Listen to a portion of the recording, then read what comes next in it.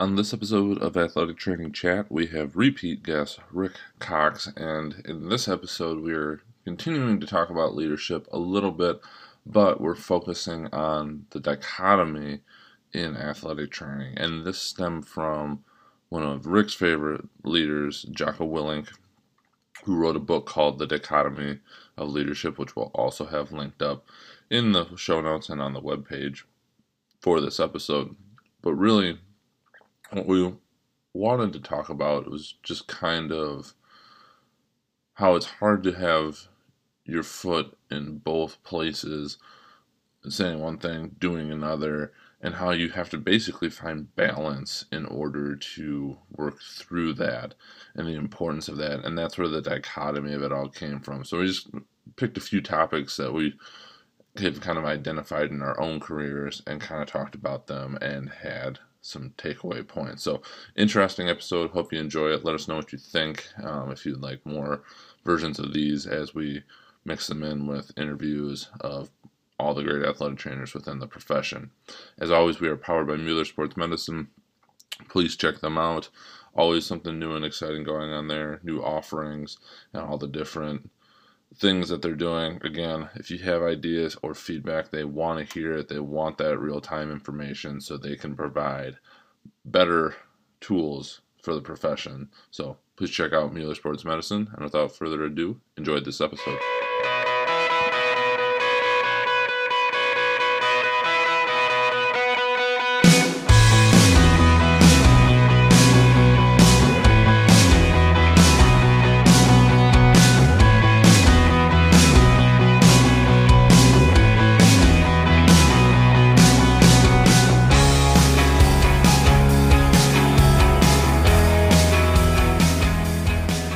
This episode of Athletic Training Chat, we are on with Rick Cox, who is now a three-time guest, first second timer, first third timer. So there we go.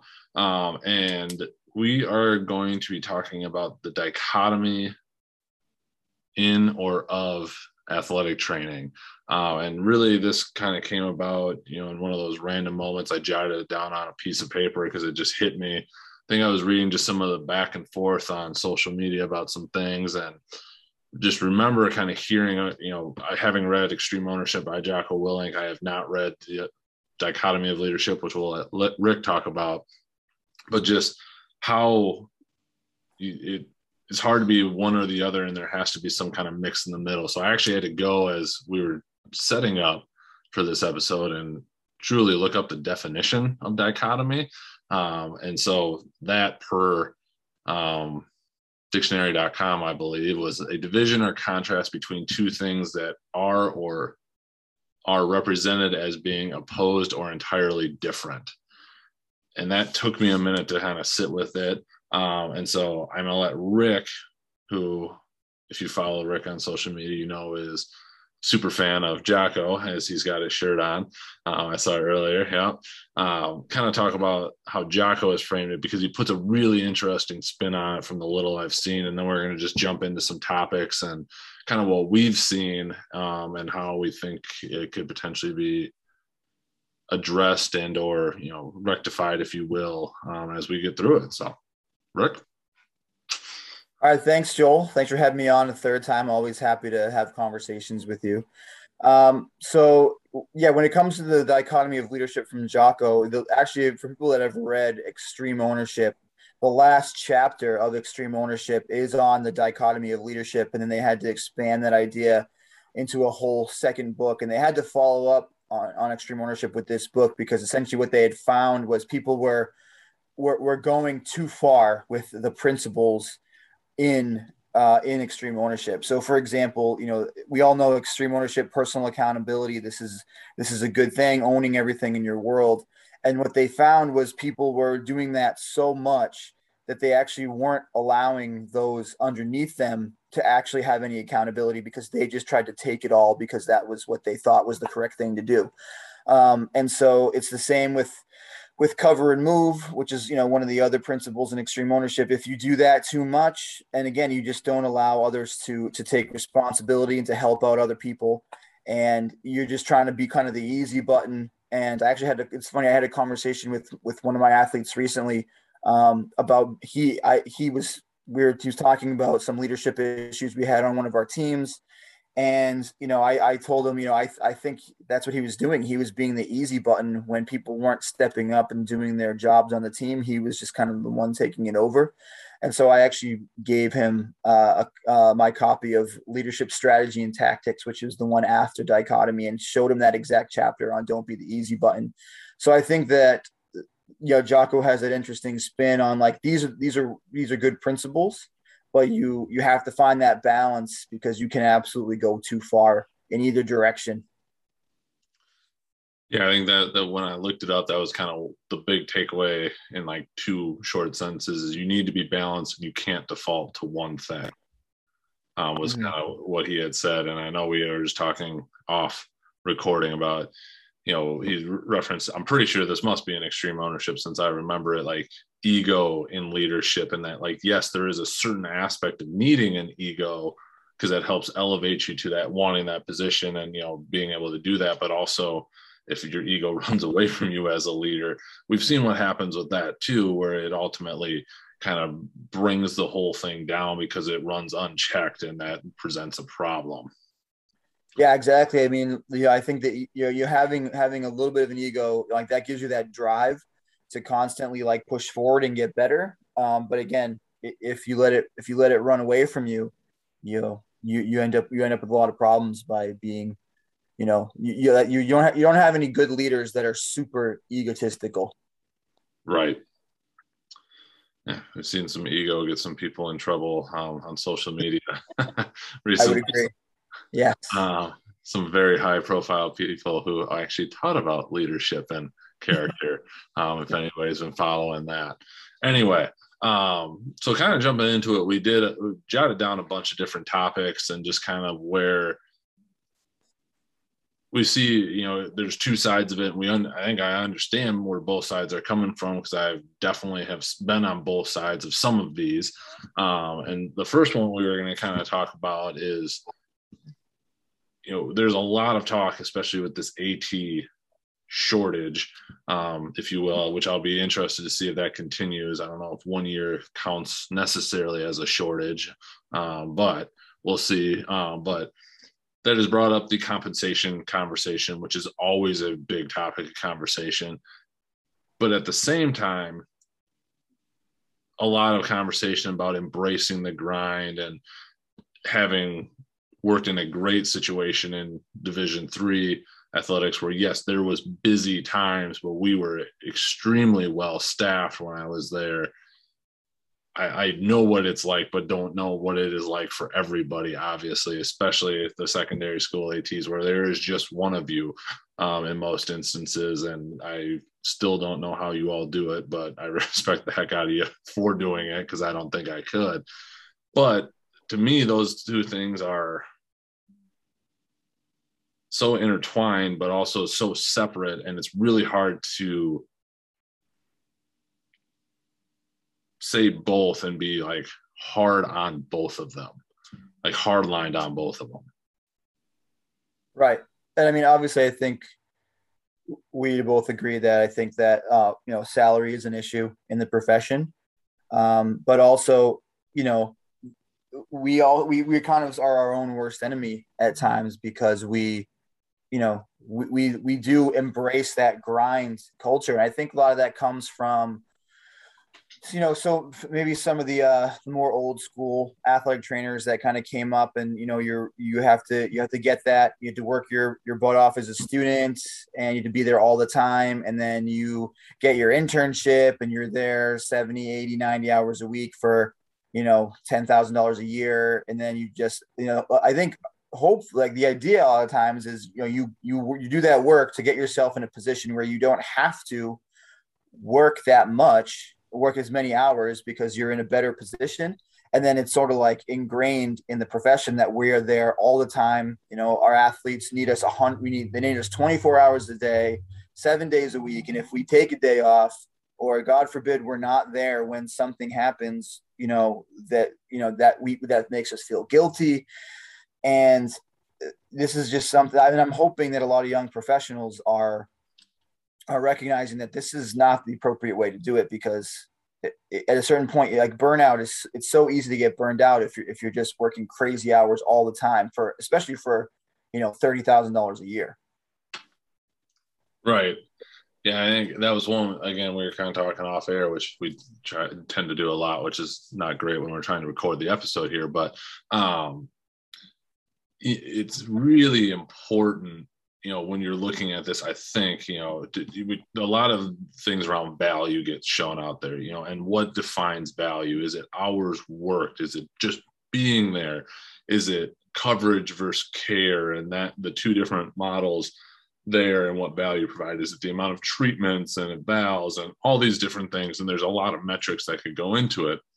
But I think, while it's important to definitely track all that and have a plan on how you want to implement that, you have to make sure that you're getting that support from above, that's going to definitely impact your bottom line, or however that goes. Because what I think I've even found in my career is you keep raising that bar and setting that standard, and that just becomes the new expectation. And unless the compensation or whatever it may be comes along with that, you're in essence just setting a new bar that they are going to expect from you. And you did it in essence for free, because you didn't get a pay raise for it. And that was, something that's hard, and it's hard to stomach. And that's something that I ran into. We didn't travel with our basketball teams at the place that I worked, and team made the NCAA tournament, and we weren't going to travel with them because that is what our policy was. And it was hard to explain that to the person that was covering it, who was a GA at the time. They wanted to go. I understand why they wanted to go. And I didn't feel great about not letting them. But if that was any other job out there, a factory job, and they asked you to go work a full weekend as a reward, but not going to pay you, would you have gone and done it?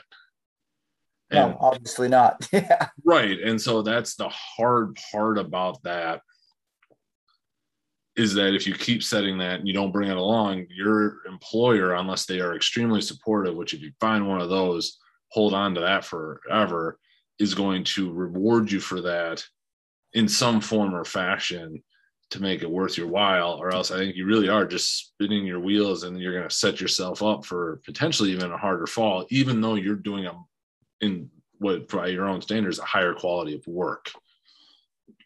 Right. And the thing is, like, if they're not, super supportive of you, and they don't recognize exactly the value, they're going to be psyched that you just keep doing more and more work for the same amount of money.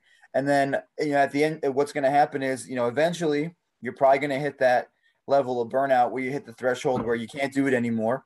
And then you either have to go and say, hey, I'm going to now lower the standard that I've set, or you can pay me more, which a lot of times won't happen. And then, or you can leave.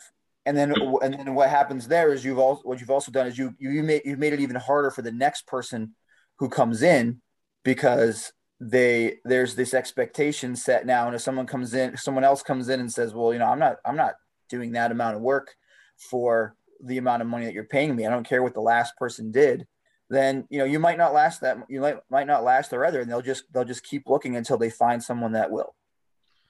Yeah, hopefully it works out on the better end, that they then realize that, and you make it better for the next person after you, which can happen. But again, you need to have the person that's making that hire and that decision be able to see that. Right. And that's like you said, like if you, and that's why, if you have a person that recognizes your value and compensates you appropriately, you're probably not going to leave. Right. So, and that's sort of like what I think, what a lot of people are finding is that, like, they worked less because of the pandemic or something like that. And people didn't go into work quite as often, and like things actually didn't fall apart if we weren't there for as many hours as we were there in the past. And I'm hoping that makes us realize that there's a certain threshold where we don't need to be in any more than that, and we can still provide great care as athletic trainers. Right. Yeah, I think, for ATs in leadership positions, again, you are the head AT where you're at. I was where I was at. Um, I would have loved to pay people more money, but that was not in the cards for me to be able to do that. I didn't have control of to that level. But there are certain things you can control. If your budget allows for it, to reward them with something that they've wanted to go and do that you can pay for that they couldn't or didn't want to necessarily, because obviously anytime you can cover something, that's just a little bit easier on them. Is that dues, is it licenses, is it continuing ed stuff, whatever it could be. But you also, I think, one thing you can control is time, to a degree, and encouraging them / forcing them to go away, to take that time when they don't need to be there and give them that support. Because in essence, you are then making them back, in theory, a little bit of money by, increasing their hourly rate in essence, even if they are salary. And I think that's super important, to be able to do those things for people that are in those leadership roles that may not be able to have control over a budget to make it happen the way that you would like to. Yeah, I mean, I agree. I mean, I think that's sort of maybe one of the one. Well, that's one something I really try and do is, if we don't need someone, if we don't have something going on, I don't expect someone on our athletic training staff to just be there in case we have walk-ins. We don't do that. We don't need the AT room open for, 14, 16 hours a day if we don't have practices going on, just in case some athlete decides, hey, I'm just going to pop in and see if I can get some treatment. And that's something that I haven't always been good at. I've in the past, I've kind of made poor decisions, and like, oh, I'm one of those ATs I was talking about earlier where, like, God forbid something happens, but really, like, what's really going to happen? Like, they don't get a massage from you one time. Sure. They don't get an ice bath when they really want one. Like, it's not the end of the world. And so that's why, while we actually have gone up in salary a little bit over it's my fourth year now. And then we obviously we went through a staffing change with the other two members of the staff, and we were able to get a little bit more money for the people that we brought in. But at the same time, it's not, they're not making six figures. So Right. I try and do my absolute best to do exactly what you said and increase their hourly wage in a way by letting them go home when they can't, when they don't need to be there. If one of those opens up and it's making anywhere near six figures, you call me. Yeah. Come work in Boston. There you go. My wife works remote, so really it's wherever she wants to end up. But obviously, we don't necessarily have that. Um, Mhm. Kind of talking into another point, and this is that we had that I think ties really nicely into this, is providing a service but not being a servant. And I think that's something, excuse me, um, that is so important to remember. And we were athletic training services where I work. That's what they had initially kind of tabbed it as when there was a change when my position got created there. And so I, looked at that. That's not athletic training servants. And I think that's important. And I've seen a few of those things come around. There was some stuff coming out of the pros on how it's almost like concierge medicine, which I can understand to a point, in that that is a huge business, on so many levels, and hopefully the compensation around that business is also being fair. But then that kind of trickle down, and I understand what people are saying about wanting to provide that high level of care. I get that, but at the same time, contextually, I don't know that I get it. in a lot Yeah, of instances, like, it's just, to your point, like, how many bad things truly happen, or if somebody's dealing with a cold, that do they need to text you at 9 o'clock at night to ask about it, or talk about getting with the physician the next day, or whatever the scenario may be. And understanding, like, any other service industry, like when you call the cable guy, what do they tell you? They're going to be there between 12 and 4, and you have Or to adjust to that. if you want them to come out in off hours, that's costing you a pretty penny. Right. And so you're adjusting to them. And I don't think it is a bad thing that we adjust for the patients that we care for, but it has to have some boundary to it, or else Mm-hmm. it just never ends. Because what happens, as we've talked about, if your life circumstances change. When I took my job, I was 27 and single. Yeah. Didn't have a lot going on other than a dog, and he slept 20 of the 24 hours a day. Now, if I would have been doing it, I'm married with a 15-month-old. Like, I don't Yeah. have that ability anymore. So, Right. And then, talking about that concierge medicine, you say like hopefully there's a good compensation. I think like you look at the NFL, from what I've seen, and maybe I'm off base, if you're the director of sports medicine, you get compensated very well. If you are a first year assistant who still has to provide that concierge service, I don't think you're getting concierge medicine money from that. sure. And I also look at it as like I also want to provide a high level of care. If I don't answer the phone if my athlete tries to call me at 2 a.m. because whatever they got drunk and fell and have to go to the ER, like, am I providing a lower level of care because I don't want to answer the phone at 2 a.m.? I don't think I am.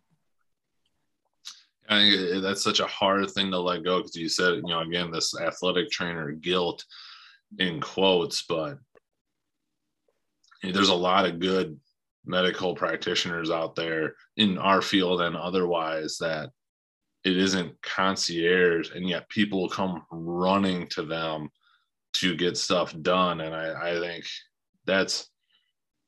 it's just a mindset of you provide that service, and it's okay for you to set your hours that you are providing that service. And I think being flexible and working with schedules, absolutely.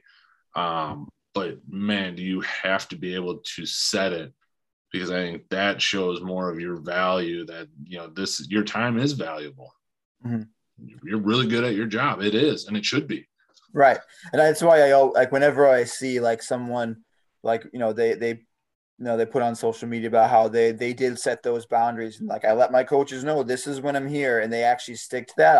I'm super psyched for them. Absolutely. Because because the other side of that dichotomy is, we've got a lot of ATs who, because they have that guilt, or just because that it's what's expected of them, they have to kind of bend over backwards for their coaches and for their athletes. And I think the problem is we even see people who are in leadership positions who put out that they love the grind, and like it's football season, so it's football preseason, and this is what we love to do. And it's like, do we really love to work 100 hours a week?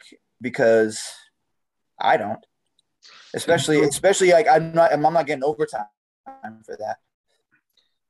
And some people do, and I don't hold that against them, and that's great for you. I personally believe I can do a really high level of care and not be there after football meetings to hand out ice to people, Mm-hmm. which I had a coach that was interviewing one time ask, and it's just like, no, I'm not staying 4 hours later than I need to wait for you guys to get done with meetings or come back. For me, it was only a 15-minute drive and pretty much any time of the day. But I'm not coming back to hand out ice bags. Like, first off, it's not going to help them at all. If you really need them, I'll leave them sitting out for you. But like, that's not making them better. It would be so much better for them to go get that sleep and me see them the next day and spend more time with them, and really hammering that home in that, I think is important.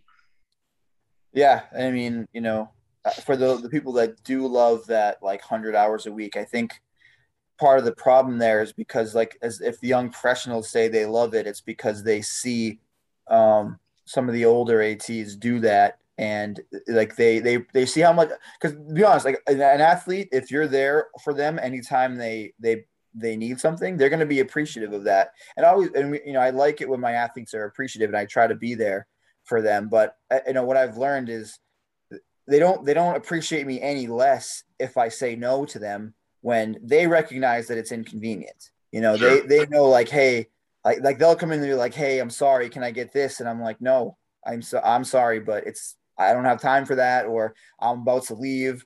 And most of them are just like, all right, I get it. And I'm like, I'll see you tomorrow. And I don't think that just because I didn't, change my plans to give them whatever they wanted, they don't appreciate me any less. Right. I think that's really important on that relationship that you've built, because you've demonstrated that you are going to do a good job for them, just not at Mhm. any point in the day. Yeah. Moving on to the next one. This one was kind of framed as, wanting to be autonomous, but also wanting the perks of being part of the coaching staff. And then we were talking again off air, this kind of with versus for mentality. And I was having this conversation a little bit on another episode that'll be coming out around this one. To me, and if you looked at least the organizational chart that I worked in, it wasn't our AD, kind of a second layer, coaches, and then me and my staff. It was AD, kind of coaches. At some point, I kind of technically jumped up over them to a somewhat of a degree, just with the shift in title, but it was on the same level. And that was really kind of an eye-opening thing for me, is like, I don't work for the coaches. Like, yes, to some sense, sure, but I work with the coaches. And to me, that is such an important mindset, with that, and kind of that being autonomy. Like, yeah, you run your department. And again, we were talking about it earlier with, especially secondary ATs, but even with you, how many sports do you guys have? 19. So you got 19 head coaches and there's 3 of you. Mm-hmm. How is there ever any ability for this, like the thought process of that the same level of time and commitment can be put in by 3 people to match 19? Right. That's even worse in some places, and definitely I got to imagine in a lot of the high school settings, like that you're one person trying to somehow cover 20 plus sports and make it seem like you are fully as committed as everybody on that sport. Mm-hmm. And that's quite frankly impossible. And so I think having the ability to separate yourself, that, if the coach has a question, you don't have to go to them. They can come to you. Like, there should be that mutual respect. And I think that's hard, because you get these coaches that have been doing this forever. And how many ATs have necessarily been in their role or their place late into their career where that relationship could almost shift? And that was one. It was a D3 local-ish D3 school that the head AT had been there for so long and seen turnover of almost every sport. And so he would ultimately go into new coach's office, introduce himself, and basically say, I'm so and so, and since I'm probably going to be here longer than you are, here's how we do things. Right. And just what a powerful mentality to have. And you don't have to be a jerk about it, but like, what Right. a powerful mentality to have, that you aren't bending and molding to them, because you are also a professional in the medical field providing this service, and being good with that. Like, Right. And and I think as ATs, we definitely want the autonomy, and when we make a medical decision, that's kind of the decision that gets made. And I'm not opposed to working with coaches when it makes sense. not at all. If I have a guy that or a female athlete that I'm planning on I'm holding out for something, and I go to the coach and they say, well, what if we do this? And if it makes sense, then I'm absolutely willing to change my mind. But at the end of the day, if I say no, that this is the decision that gets made, I don't that's the decision that gets made. And I think as ATs, we obviously we all want that autonomy. We don't want to be beholden to any of our coaches. Well, I think at the same time, like I'll see on social media people complain that, oh, like all the coaches got this piece of gear and my coach didn't even think about me. And like I appreciate I love getting gear, like, and just as much as anybody else, but you're not part of their staff, so they don't have to spend money on you. And while it's nice when they think about you and they do spend some of their budget and give you a t-shirt or a jacket or whatever, and that happens to me, you can't really get mad when they don't, because you're not part of the football staff. You are not part of the soccer staff. You're part of the athletic training staff. So, and so while you can't sit there and be like, well, I want to be my own staff, and then get mad when you don't get the perks of being a member of another staff. Yeah, I thought about that one time too. I was like, I've never handed out like an AT polo to a coach ever. Never. Now, mainly because when their sport is buying it for an AT, it's buying extra polo. If we were going to go and do it, we're buying 20. So the Right. pricing difference is slightly skewed there. But I've kind of thought about that too. You got to look at it. You're your own department. You're your own team that is providing this service. And I think just that was such a light bulb moment for me that I would call coaches out on it when they would say, "Oh, my AT, they're not your AT. They work with you, but you don't own them because they do not work for you." So when they would call and say, I need you to come to my office to talk, I would look at the AT and be like, they can also come over here. And you don't always have to chase them down if they need something. Right. And I've had that same situation where I've had, coaches in the past, like, when interviewing or whatever, like they'll say like, oh, I look at the AT as a member of my staff. And while I appreciate the sentiment, because I think it comes from, most of the time it comes from a place of they're appreciative to have us. Right. But you have to kind of check them and say, okay, well, that's nice that you think that, but I just want you to know that we are not part of your staff. And, again, not trying to be a jerk, and maybe they'll take offense to it, even though because they didn't mean anything by it. But I do think you have to set that boundary again and say, look, like, I work with you. I work with your student athletes, but I don't work for you. Yeah, so I think all three of those tie in so importantly together, and it's just two very broad things. And if you go one way or the other, it's hard to find a way to have both. You gotta kind of pick the one, but then find the balance of when those things occur, is kind of the whole point of this discussion. So yeah.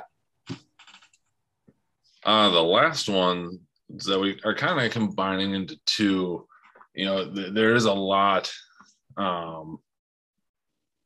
desire for change to happen in the profession. It'll be really interesting how everything kind of unfolds over the next few years. I'm excited for some of the things I've been hearing. We'll have another episode coming out talking about the Career Advancement Committee that has been put into the NATA, which the sounds of it is a phenomenal thing. But some of the ones calling for change, and a lot of people are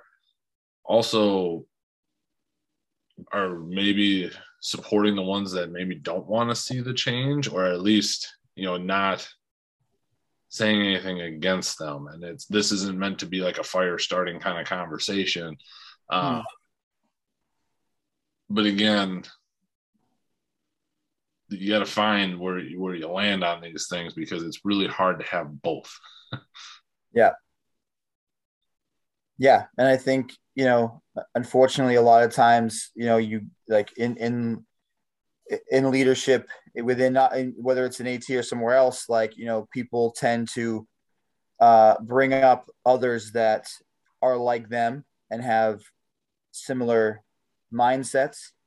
And so, one thing we talk about is we want to increase diversity within the profession. And yet, sometimes we do things that the way I look at it is diametrically opposed to doing that. Like personally, and I've heard other people talk about this on other podcasts, like the change to the masters only, I think is only going to be a detriment to that increase in diversity because, oftentimes, people from lower socioeconomic backgrounds who may be able to diversify their profession, they can't go to grad school. Right. And it's so you're essentially placing them. And I understand like wanting a master's degree, wanting higher education for the members of our profession, but I think that can cause more headaches that we didn't necessarily consider when that decision was made. I totally agree with you on that one. It's such a huge and almost like grand experiment. And I remember having these conversations about it, that we were oversaturated with ATs and that this would be potentially a way to kind of bring it back. And I don't know if it just happened that quickly or if this is like we kind of talked about earlier, if this is just a little blip. But yes, I can see how that could potentially be a really big detriment to the overall growth of diversity within the profession. Yeah, I mean, and I remember I was listening to a different podcast that they had on the director of a athletic training education program, and he was opposed to it himself, being in the position where he's oversees that department at a college, and he had a lot of good points, and that was one of his main ones was like he doesn't see it providing the benefits that people think it's going to provide, and it's only going to provide these barriers for people who otherwise would like to go get a degree and become an athletic trainer. Sure.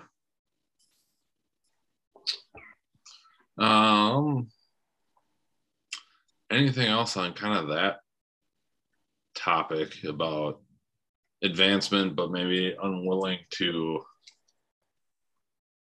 step in where stepping in may be needed? I think we do have some amazing advocates out there. And I have some conversations with them regularly, and I think they're working really hard to try and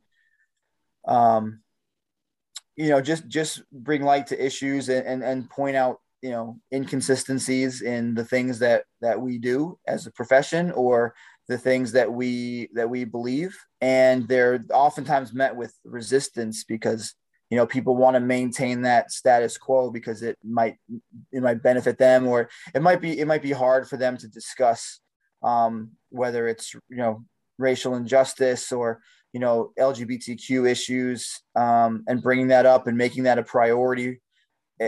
I think a lot of times people are it's challenging to discuss, and they think that oftentimes we shouldn't open our mouths and speak to those things. Yep. It's hard to take the heat when you're the leader and it's all coming at you, but it's also hard in that position to be able to sit back, because if they say something and you reflect on it and maybe it surprises you that maybe you were the focus of what that may have been, even if it wasn't directly called out at you, that can be a scary thing. Mm-hmm. But boy, if you can allow yourself to open up to let that sink in, to change you a little bit, or at least make you open to it, mm-hmm. that's some pretty powerful stuff. Right. Because I think that's all it has to be, is like you being willing to reflect, and if you've said or done something or acted in a certain way in the past and someone calls you out and they're correct, then you need to sort of course correct, and I think that just makes you better overall. Agreed. Well, anything else on the dichotomy of the AT that you wanted to cover that we didn't really touch on?